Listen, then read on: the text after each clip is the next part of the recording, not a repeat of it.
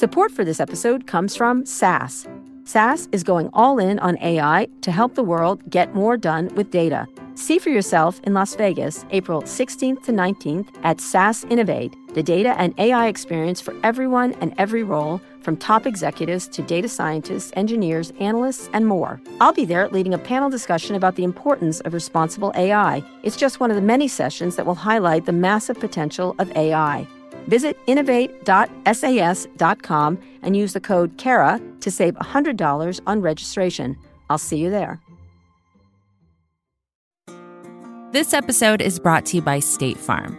If you're a small business owner, you know that it isn't just your business, it's your life. And whatever your business might be, you want someone who understands. That's why you might want to check out State Farm Small Business Insurance. Why? Because State Farm agents are small business owners too, living and working in your community. That means they know what it takes to help you personalize your policies for your small business needs. Like a good neighbor, State Farm is there. Talk to your local agent today. Hi, guys. Today we have an episode of The Weeds, a Vox Media podcast that helps us understand how policy impacts our lives. In this episode, the host, Jonquilyn Hill, talks to Frances Pearman, a professor of education at Stanford University's Graduate School of Education. They look at school discipline and how discrimination and segregation in our schools leads to achievement gaps between Black and white students. It would be a good listen anytime, but it's a particularly good listen today, Juneteenth. We'll be back on Thursday with a new episode of On with Kara Swisher. It is on. I'm Jonquilyn Hill, and this is The Weeds. When you're a Black person living in America, it can feel like discrimination is lurking at every turn. And if I'm honest, when I was younger, there were times that I thought this creeping feeling was paranoia on my end.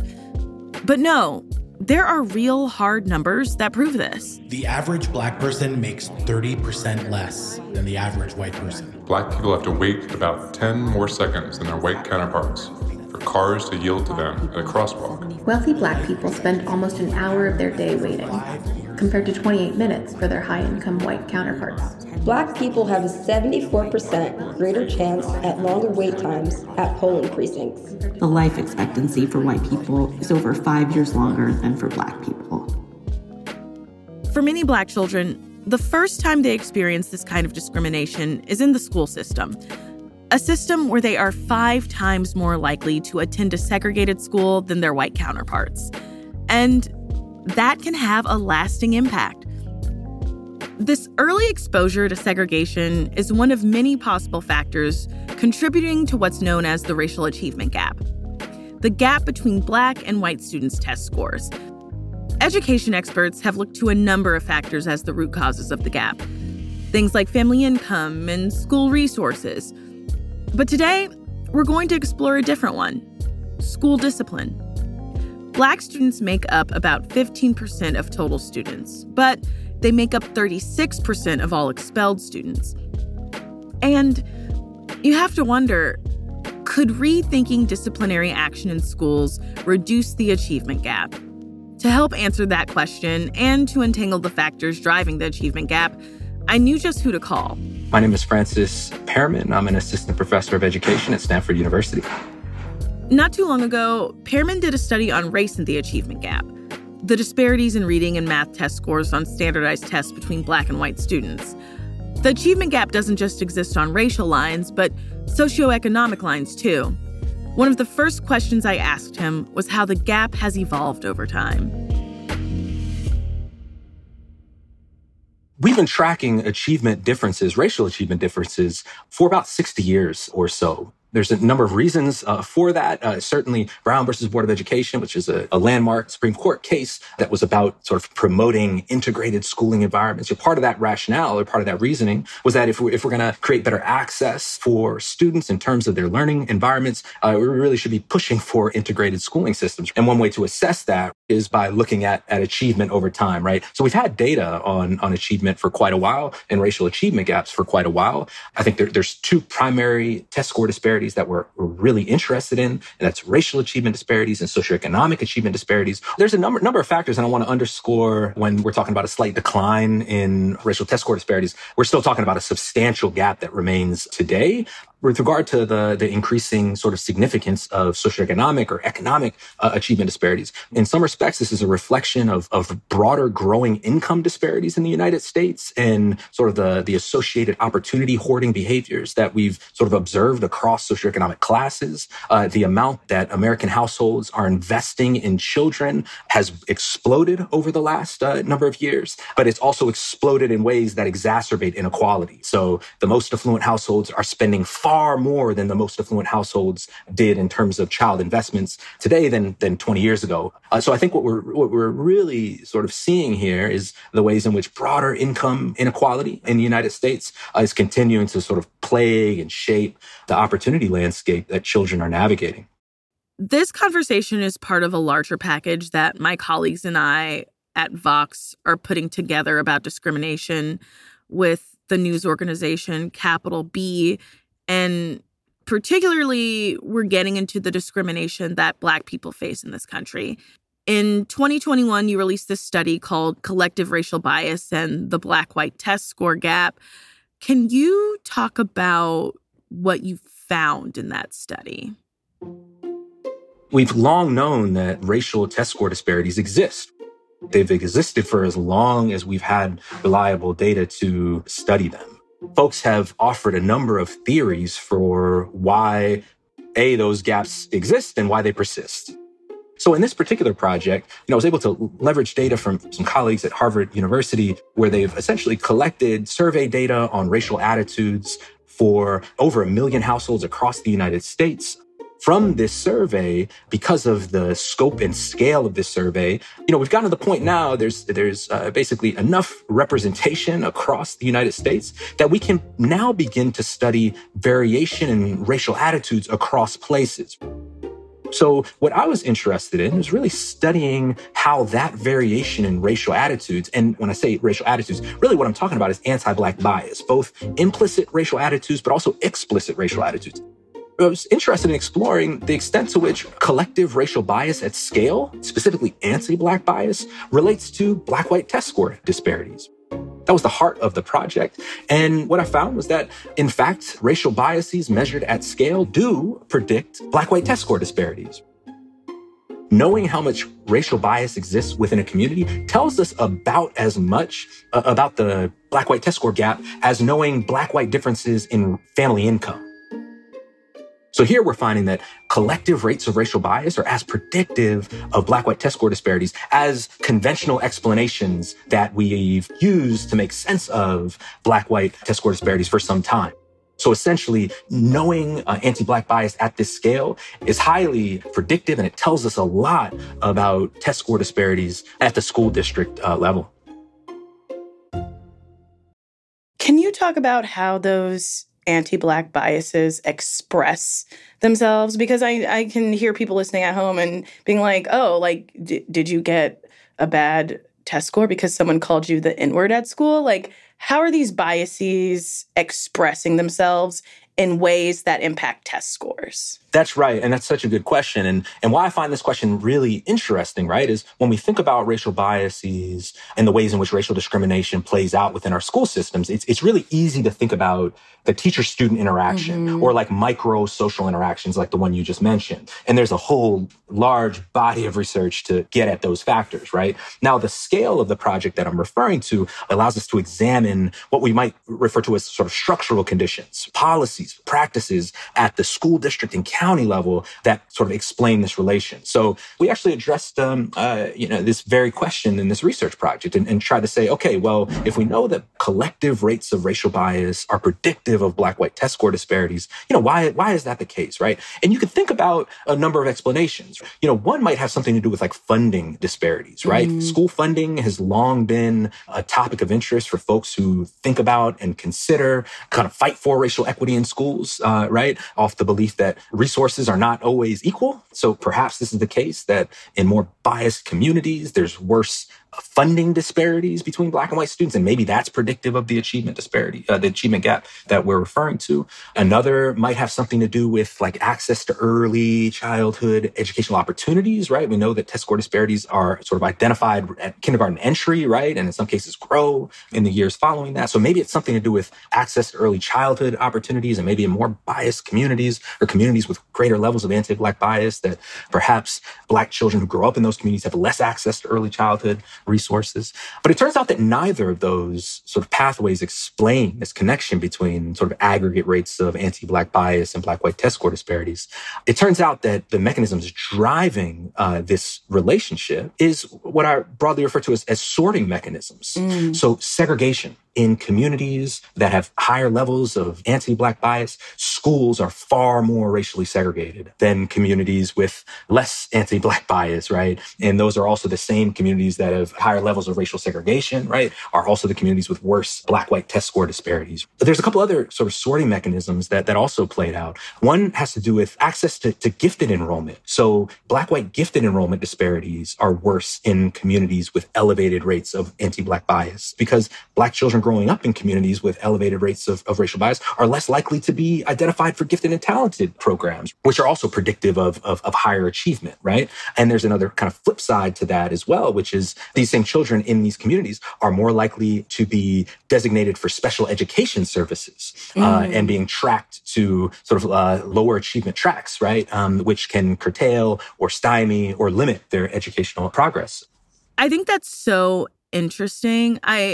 I think back to my own experience in school, and I don't talk about this often because no one wants to be that 30-something adult talking about how they were in gifted classes when they were in elementary school. But I remember I was first tested and put into the gifted program in the Kansas City, Missouri public school district, where I had predominantly Black teachers.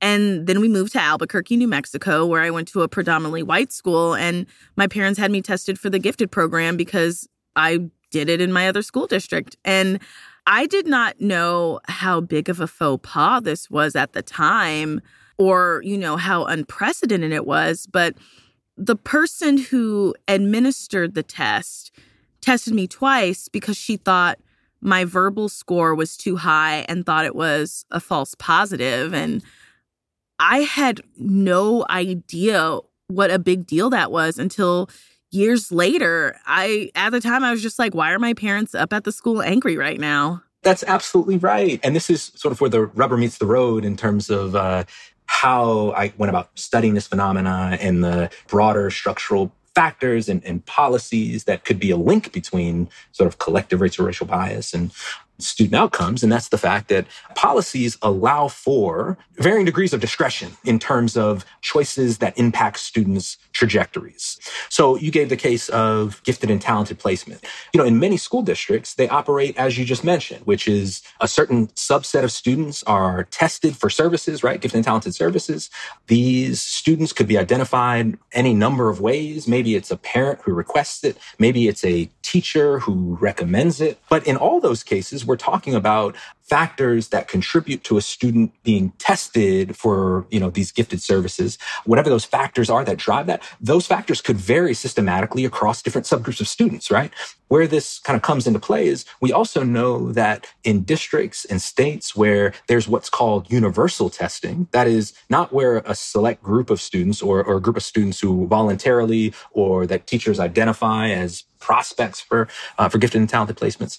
In districts that adopt universal testing, racial disparities in gifted enrollment is actually less. So by testing everyone, by testing all students, the likelihood of overlooking some students goes down. A lot of my work is thinking about the types of decisions that are made that can exacerbate inequalities in schools and figure out ways to make those decisions less discretionary. The other big pathway is discipline. So districts or communities in which residents harbor higher levels of anti-Black bias or racial discrimination, disciplinary outcomes are characterized by worse racial bias than communities with less racial bias, right? These communities are also characterized by greater Black-white suspension gaps, greater Black-white expulsion gaps, right? So this is another sort of key pathway in this connection between discrimination and student outcomes, specifically test score outcomes.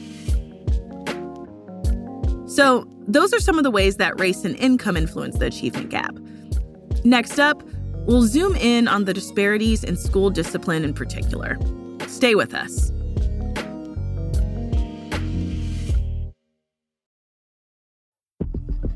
Support for this show comes from Atlassian. Atlassian software like Jira, Confluence, and Loom help power the collaboration for teams to accomplish what could otherwise be impossible alone. Because individually, we're great, but together, we're so much better. That's why millions of teams around the world, including 75% of the Fortune 500, trust Atlassian software for everything from space exploration and green energy to delivering pizzas and podcasts. Whether you're a team of 2, 200, or 2 million, or whether your team is around the corner or on another continent altogether, Atlassian software is built to keep you all on the same page from start to finish. That way, every one of your teams, from engineering and IT to marketing, HR, and legal, can stay connected and moving together as one towards shared company-wide goals. Learn how to unleash the potential of your team at Atlassian.com. That's Atlassian.com. Atlassian.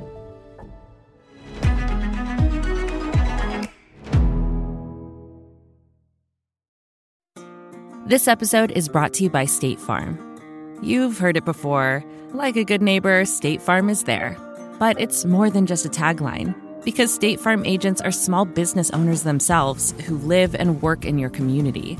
And if you're in the market for small business insurance, who better to work with than an agent who understands what it takes?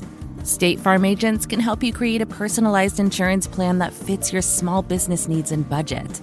Talk to your local State Farm agent today about small business insurance. Like a good neighbor, State Farm is there.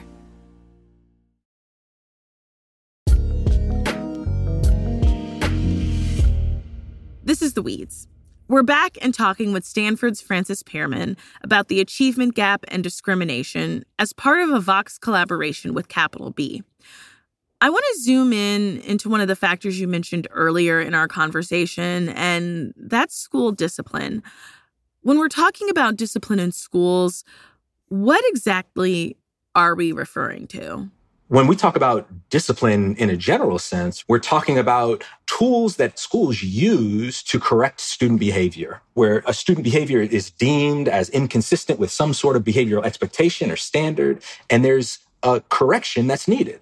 There are a lot of different ways in which student behavior can be corrected. In this country, over the last several decades, school discipline has been characterized in one way, shape, or form as exclusionary discipline. That is, when a student's behavior is deemed either offensive or, as I mentioned, inconsistent with some set of standards, that student is excluded from the learning environment. And that exclusion could take the form of an in-school suspension, right? That is sending a student out of a classroom and sending them into a separate classroom in a school environment. There's also out-of-school suspensions. That is, for any given behavioral infraction, a student might be sent home. There's also sort of more extreme forms like expulsion, where you're sending a student away from the school entirely. But there's also sort of this increasing presence of law enforcement in schools that also have a number of related disciplinary outcomes of interest that are similarly sort of understood in this exclusionary framework with regard to like school arrests or like law enforcement referrals, right? That's another part of this school discipline apparatus that's been used in school districts really across the country. Suspension has always been a fascinating form of discipline to me, because in my mind, I'm kind of like, wait, at least when I was a kid, I was like, wait, they get to get out of school for being quote unquote bad? Like, oh, okay. All right. You get a little, and it's not a little break. You're missing out on learning. Who knows, parents have to find childcare. But yeah, I was always kind of the thinking behind suspension, even when I was a child, was it didn't always make a lot of sense to me. No, you're absolutely right. There's a certain irony with the decision to send a kid away from a learning environment that we broadly understand as helpful and promotive for that child's development. And in some cases, not all cases, but maybe the student didn't want to be in that learning environment to begin with, right? So for some students, that might be a welcome disciplinary action on their part. But really, the issue, aside from just the curiousness of that approach, is we also know that experiencing school discipline is associated with a variety of outcomes that are generally not that good. Students who experience suspensions, expulsions, any sort of arm of this exclusionary discipline process, right, are less likely to graduate high school, less likely to persist in school. They're less likely to go on to college, are far more likely to become involved in the criminal justice system as a result of that exclusionary discipline experience happening. So because of that, it really is quite important to really interrogate instances of exclusionary discipline, understand the ways in which they're being meted out in unfair ways, meted out in racially discriminatory ways, because again, any disparities as it relates to school discipline will likely produce or contribute to racial disparities in these other outcomes that we know are not good for students. There's a number of scholars who are really interested in this research space for these very reasons, right? It's highly consequential for students, both short and longer term outcomes, which is part of the reason why, a number of progressive school districts have begun to rethink what school discipline ought to look like or should look like. There's this growth in restorative justice practices, positive behavioral supports and systems, right? Based on this idea that rather than thinking about correcting student behavior by sending students elsewhere, we should really be thinking about correcting student misbehavior in ways that creates bridges, right? That repairs relationships. So the theory goes, by equipping students with the skills necessary to do that mending, we're actually developing a different kind of skill set. These are the kinds of socio-emotional skills that actually do benefit a student in the long term, both in school and out of school. Can you talk about how race factors into discipline in particular? How do we know race is a factor? For one, what folks oftentimes point to, right, is just the simple existence of racial inequality along virtually every measure of school disciplinary outcome. When I'm talking about racial discipline gaps, right, of the different types, suspension, expulsion, I'm primarily talking about black-white discipline disparities, but we also know that other sort of racial groups experience similar kinds of disparities, not at the same sort of level of disparities that black students experience relative to white students. And that's why, folks will also talk about racial achievement gaps more generally, but there's something sort of unique about the conditions in which sort of black students in particular in America sort of yield these large gaps really across every dimension of school discipline, right? So on the one hand, we know that these disparities exist and that black students are far more likely to experience any dimension of exclusionary discipline relative to their white counterparts, right? Initially, that suggests that race plays some factor, right? Now, how race plays the factor is the next question, right? Mm-hmm. But we know that race is a part of this story. We also know that racial discrimination is a persistent feature of many of our social institutions, right? And there's a number of psychological experiments, social psychological experiments. There's quite a bit of evidence on this point that racial biases actually play out in how discipline is meted out in classrooms. For instance, we know teachers are more likely to gaze at black students when they expect problematic behavior of the classroom overall. So if a teacher's anticipating there being a problem, they look at black students. We know that white children are far more likely to be given the grace associated with childhood status. Teachers or authority figures are far more likely to give white children a second chance when it comes to misbehavior than they are to black students, right? But more specifically in regard to like discipline and out of school suspension, right? There's quite a bit of work that's tried to disentangle these factors over time. We know that for any given behavioral infraction, black students in particular are not only more likely to experience punishment, but the severity of the punishment that they experience is also worse than their white counterparts. This may seem like a very elementary question. I promise no pun intended. But what is the goal of discipline? Like, what are we trying to do when we discipline kids at school?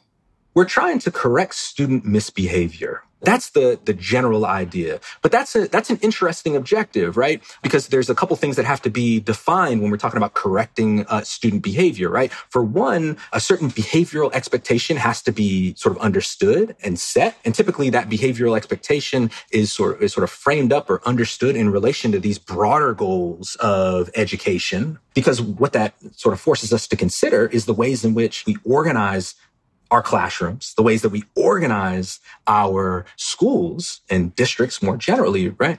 The ways in which our particular organization of schools makes certain behaviors and actions problematic or more problematic than others.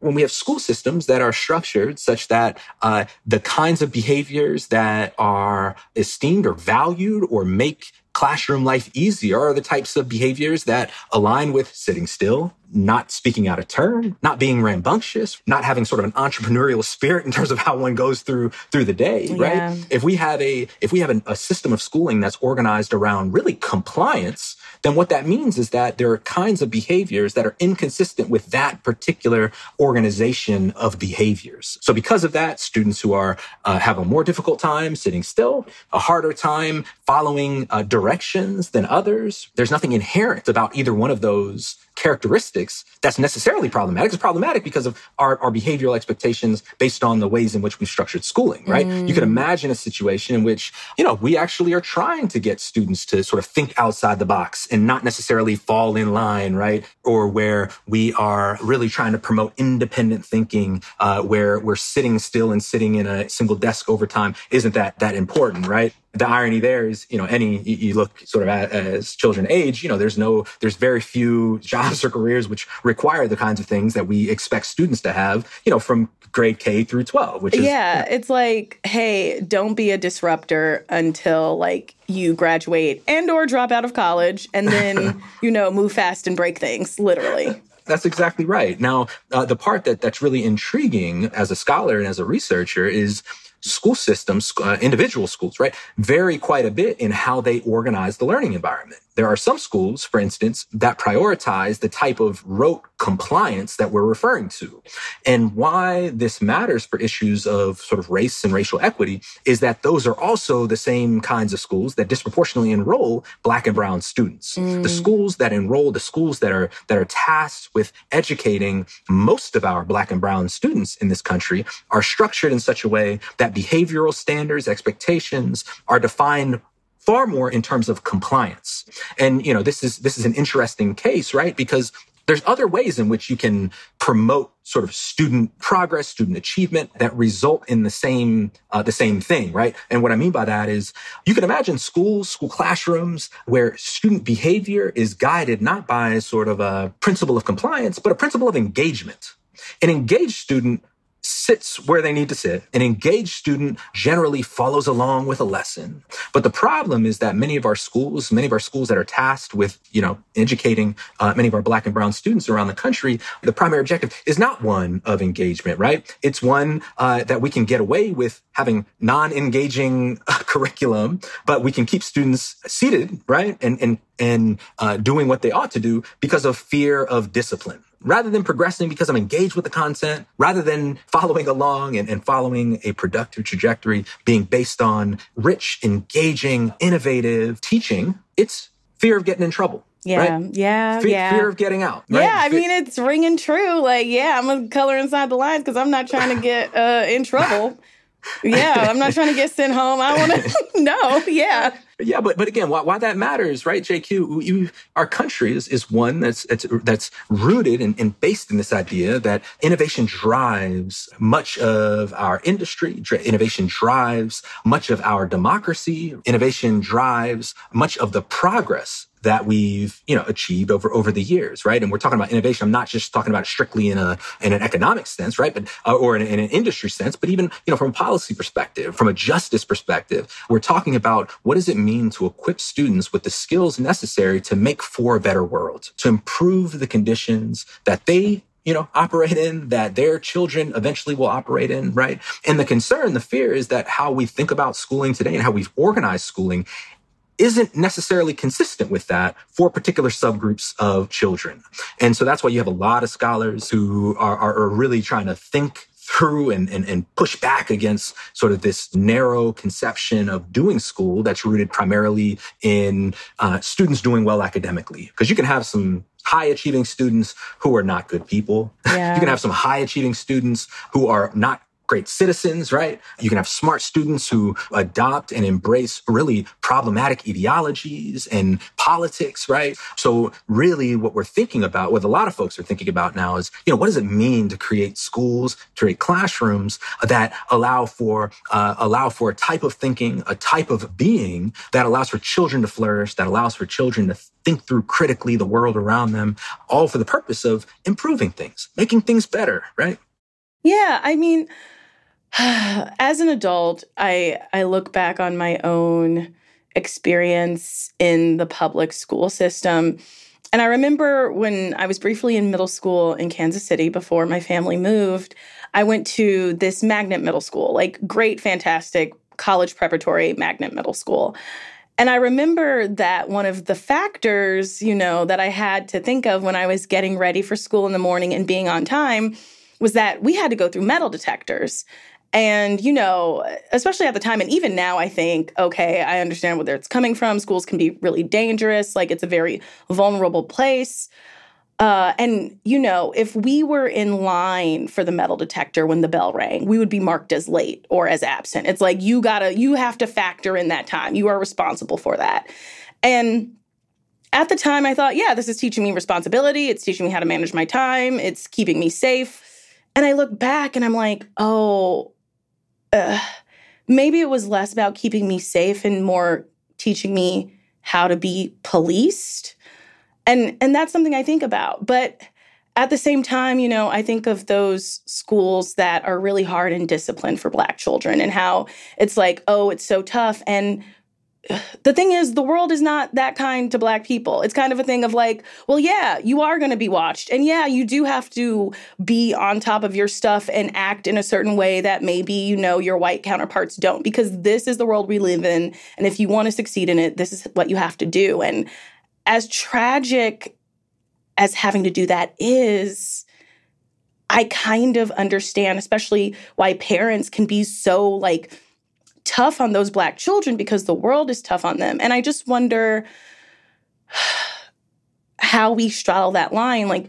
Do we live in existence where we say, okay, but that's not the world I want to live in, so that's what I'll prepare my children for? Or do you say hey, this is real life and yeah, you're going to have to be way more on top of it than people who don't look like you? That's right. Jackie, that's such a good, you're bringing up such an important point. We think about the role that schools play in our society and the potential role that they could play. In one respect, you can think about schools as preparing students to engage as the world is, right? Equipping students with the dispositions, with the skills, with the mindsets that allow them to kind of plug and play, right? The concern or the critique there is that the world in which they would plug and play is deeply unequal and deeply unfair along lines that we're talking about here. Specifically, we know that racial inequalities are a key feature of the way that the world is. And so many of the ways that we've kind of conventionally understood schooling and the type of preparation that students receive, the concern is that, and like the ones you just mentioned, which is, well, this type of schooling that we organize is also one in which Black and brown students will be disproportionately exposed to these disciplinary tools, right? Like metal detectors, right? More likely to be exposed to school resource officers, for instance, right? And that's just going to be a part of this story, right? There's this concern that, all right, well, if we're engaging in school as it is, right, for the purpose of plugging students into the world that currently exists, we're doing a disservice both to students and also to the world that might become, right? But I do want to talk for a minute about the metal detectors that you yourself were exposed to. We also know that Black students are far more likely to have to go through metal detectors than other students. Black students are far more likely to be in a school in which there's a employed police officer or a school resource officer. Moreover, we know that how police officers and school resource officers understand their role also differs depending on the racial composition of a school.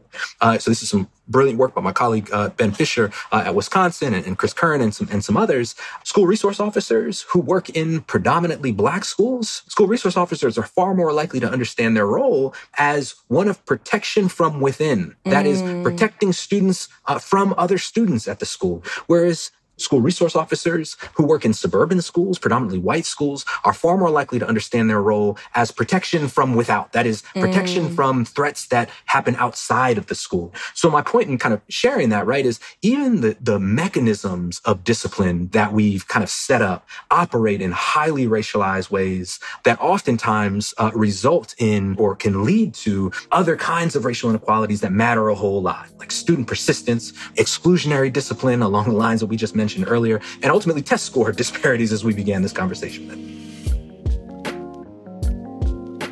After the break, we'll look at some of the policy alternatives to traditional school discipline and dive deeper into some of the creative ways that we could reimagine discipline altogether. Support for this show comes from Virgin Atlantic. Travel can be stressful. I don't think that's a controversial take. Sure, we all love taking a vacation, and that moment we finally get a chance to relax, but we're always so focused on the destination that the journey just feels like a means to an end. Well, what if it wasn't? What if the time you spent getting there was just as enjoyable as the vacation itself? That's what Virgin Atlantic believes. That's why they offer loads of special extra touches that make your trip one to remember for all the best reasons. Picture this. You've made it to the airport, checked in your bags, and finally have a moment to settle in before takeoff. If you're flying upper class, you could be putting your feet up in a Virgin Atlantic clubhouse at London Heathrow with food made fresh to order and champagne delivered straight to your table with a tap of a QR code. I mean, it's rude not to, right? Once you're in the air, the experience continues with deliciously different dining, seriously comfy seats, and the best crew in the sky by miles. Check out virginatlantic.com for your next trip and see the world differently. Support for this show comes from Ramp. Are you overwhelmed with managing your business expenses, vendor payments, and accounting? Is your finance software just not cutting it? Or maybe you're just looking to cut all that wasteful spending. Ramp could be a total game changer for you and your business. Ramp is the corporate card and spend management software designed to help you save time and put money back in your pocket. Ramp gives finance teams unprecedented control and insight into company spending. With Ramp, you're able to issue cards to every employee with limits and restrictions and automate expense reporting so you can stop wasting time at the end of every month. Plus, Ramp is easy to use. You can get started, issue virtual and physical cards, and start making payments in less than 15 minutes, whether you have 5 employees or 5,000. Not only that, but Ramp can save you money. They estimated that businesses that use Ramp save an average of 5% the first year. And now you can get $250 when you join Ramp. Just go to ramp.com/Kara, ramp.com/Kara, ramp.com/Kara. Cards issued by Sutton Bank and Celtic Bank, members FDIC. Terms and conditions apply.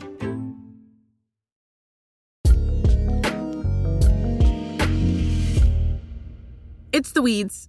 I'm Jonquilyn Hill. Okay, so earlier you talked about some of the alternatives to how we discipline students, like, for instance, restorative justice. I'm curious, what do these alternatives look like in practice? Yeah, so there's, as you mentioned, there's many ways to reform or think about school discipline differently. Let's just talk about suspensions, just as a for instance. Mm-hmm. The easiest way from a policy perspective to address those inequalities is to do away with suspensions, right? If you can't suspend a student, then there's going to be no disciplinary disparities of note. And schools can be deeply racially discriminatory in how students are treated, even before the outcome is measured, even before the disciplinary outcome is measured, right? So we have to be thinking seriously and deeply, not just about sort of reforming the outcome, whether or not students are suspended or expelled, whether that stuff is made available to teachers, right? But also be thinking really critically about the ways in which students are engaged or not in the classroom learning environment as is. Moreover, when we talk about discipline, right, most of what we know about school discipline is in relation to these disciplinary outcomes that are more extreme in nature, right? Like a student gets suspended or expelled for some big behavioral offense. But most of the disciplining that happens in schools don't occur at that end of the spectrum, right? There's this whole kind of feature of learning environments that kind of broadly understood as like classroom management practices, right? That teachers engage in that might not result in a kid getting suspended, right? But have an impact on the ways in which students feel a sense of belonging in classrooms. Classroom management itself, aside from whether or not students are suspended or expelled, classroom management can be discriminatory, right? And impact the ways that students feel engaged or feel a sense of belonging or feel a sense that, hey, man, this teacher has my back or this teacher believes in me. Those are the really kind of subtle forms of discipline that can have really a cascading effects on students' trajectories in and through school. But yeah, so you said like practically, right? So there's a lot of really innovative work around reforming school discipline. You know, the one that folks are maybe most familiar with is like restorative justice practices, right? And I alluded to some of this earlier in the interview. The key principle here, or the area of difference, how this is sort of unique from how to do discipline, is primarily along lines of, all right, if you do something bad, you have to go somewhere else. Right. Yeah. And the expectation is that, all right, if you go to somewhere else, you'll kind of learn from your mistake. And then when you come back, you know that there are certain expectations that if you want to persist here, you have to do things a little bit differently. There's this whole question around, well, does that even work, right? And actually the evidence on that point, that is, does exclusionary discipline correct student behavior? That's surprisingly an open empirical question. There's not a whole lot of evidence that kicking students out actually makes them better students. The innovative sort of thinking around, all right, well, if that's not the way to do it, if we know that not only might exclusionary discipline like not correct the student behavior that we're hoping to correct, but it also makes students more likely to experience all of these negative outcomes down the line, like involvement in the criminal justice system, less likely to graduate high school, less likely to go on to college, right?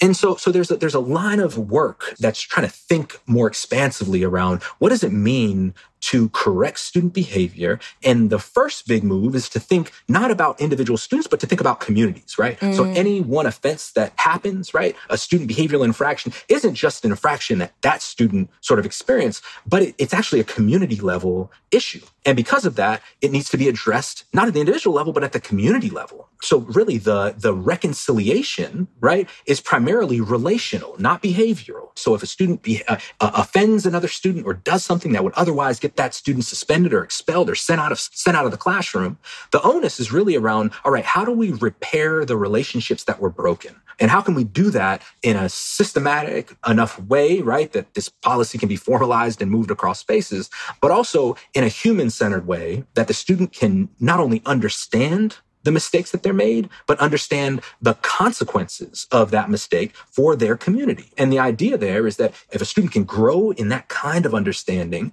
not only will the student sort of alter their behavior, but also will be far more likely to re-engage the community itself. And a student who is engaged in the community, who has a sense of belonging in the community, is far more likely to persist in that community and do the things that are expected of that community. So it's really a shift in thinking about discipline, but it's also a shift in how we think about students and student progression through school and how we center students and their humanity rather than the behavior itself.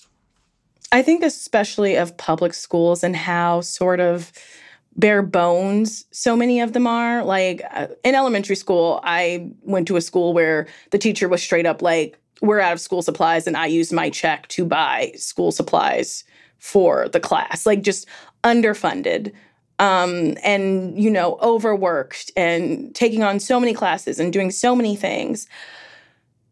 I wonder, does the political will to create the infrastructure for this exist?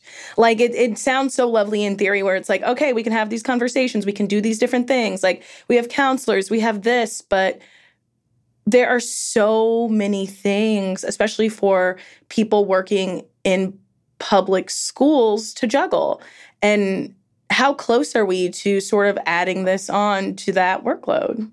I think part of what underpins that concern is that school dependence, reliance on schools as institutions to meet the needs of students, that varies systematically across places, across populations. What schools are and what schools need to be differs a lot. There are some students who show up to school not to learn, but to eat. There are some students who show up to school ready to take AP calculus and show up to sort of expand the horizons of their knowledge base because they have all of their basic necessities met. So therein lies the challenge with sort of thinking about schooling at scale in this country. But here's the thing, right? There are systematic inequalities along all these outcomes, educational outcomes of interest, right? Whether we're talking about educationally, behaviorally, social, emotionally, and we need to do better. We need to do better by particular subgroups of children, specifically Black and brown children, right?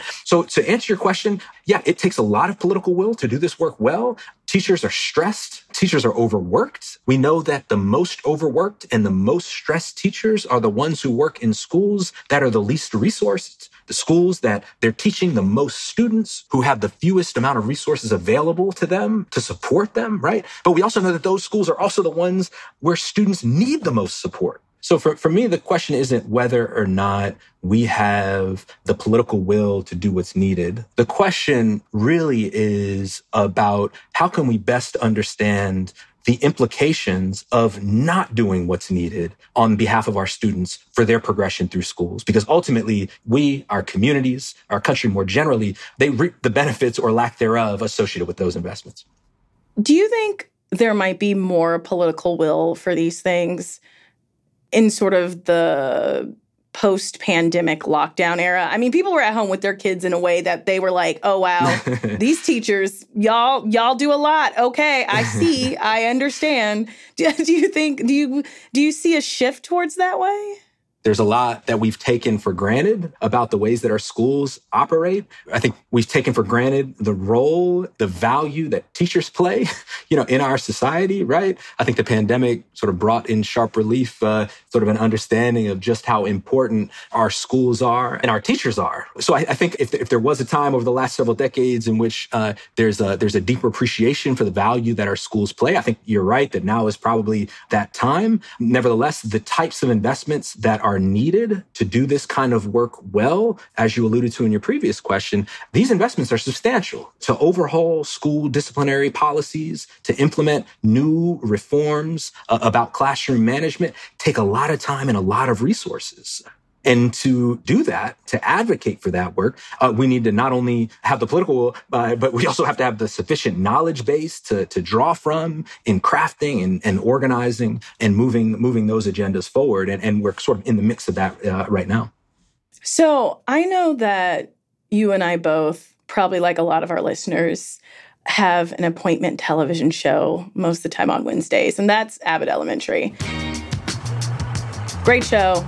Love it. Like, super great, super cute. Also very much reminds me of my elementary school experience at times. And there's this one episode where Jacob, who's one of the Abbott teachers, is hanging out at a teachers' conference with some teachers from a nearby charter school. Should you maybe come and teach with us at Addington like yesterday? Look, I have had a blasty blast, but I'm an Abbott boy. But imagine teaching at a school with the brightest kids from the neighborhood. And a bunch of other neighborhoods, too. The cream of the crop from all over the city, they come to us. Wait, but there can't be room for all of the neighborhood kids at Addington if you're accepting people from other places. Well, we're all about focusing on the kids who have the best chance of making it out. Out? Out of what? And something that was in the recap of that episode really struck me.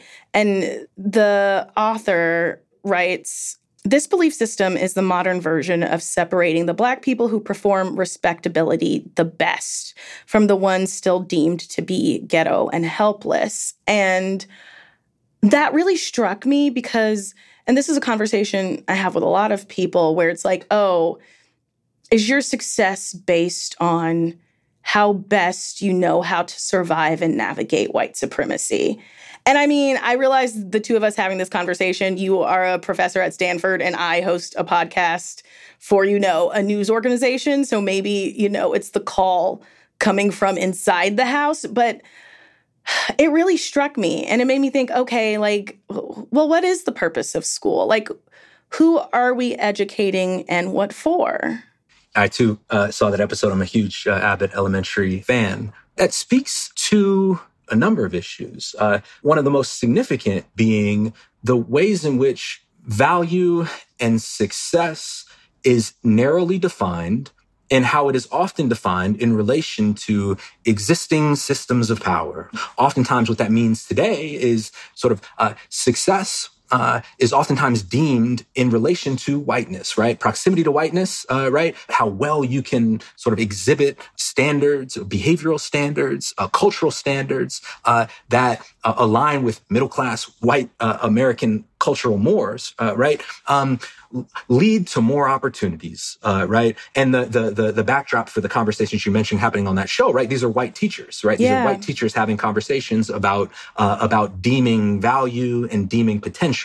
And therein lies, going back to the earlier part of this conversation, right? We've known this for a long time. Expectations, value attributions in this country are highly racialized. And there's something sort of deeply problematic with the idea that, a racialized other can attribute value and attribute potential to young folks with immense potential and immense value, right? The concern there, right? And this is the concern that you probably felt in your bones as I did hearing that, is just how much potential is missed, right? Yeah. How many incredible opportunities go to waste when we narrowly define ability, narrowly define potential, right? And therein lies, the great tragedy of so many of our sort of most abhorrent social institutions. I mean, dating back even to slavery, like what is the great pain there is just the amount of lost potential, right? So when we think about sort of our school systems and making them more equitable, more fair, right?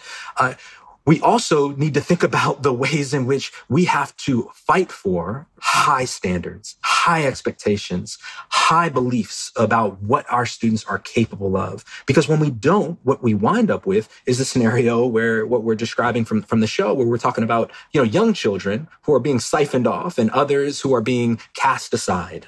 And that, by itself is, something that we should be thinking critically about.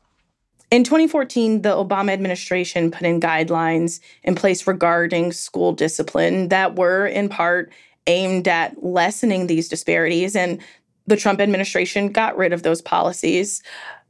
Do you think that there is a fix for this on the national level, or is the solution really based regionally? In school districts, in individual schools? Is there a federal policy that could push this along, or is this something more on the local level? Well, I think this is a both-and question, right? I mean, there's certainly a role that the federal government plays in our school systems, right? Data collection is really important. Data collection in a way that allows us to track, and we're talking about discipline right now, but really this pertains to all sort of student outcomes of interest.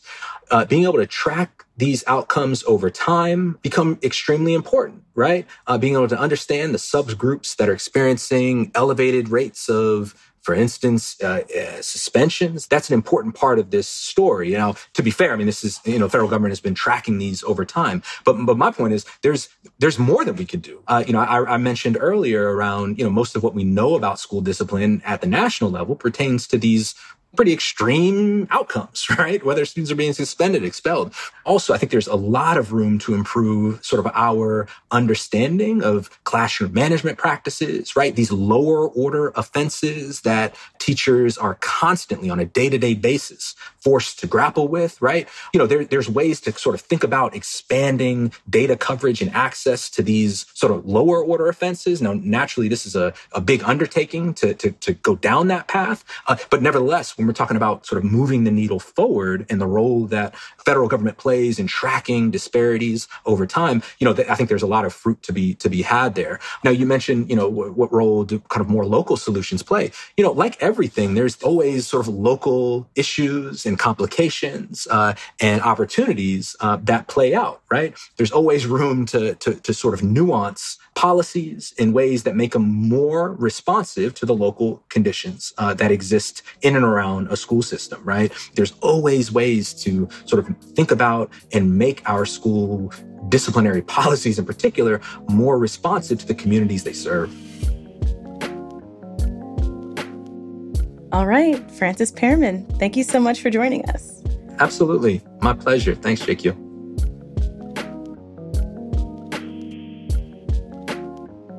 That's all for us today. Thank you to Francis Pearman for joining me. Our producer is Sophie Lalonde. Christian Ayala engineered this episode. Anouk Dusso fact-checked it. Our editorial director is A.M. Hall, and I'm your host, Jonquilyn Hill. This episode is part of a collaboration between Vox and Capital B for the June issue of The Highlight. Vox is home for ambitious stories that explain our world. You can find links to more stories from the discrimination issue of The Highlight in our show notes. The Weeds is part of the Vox Media Podcast Network.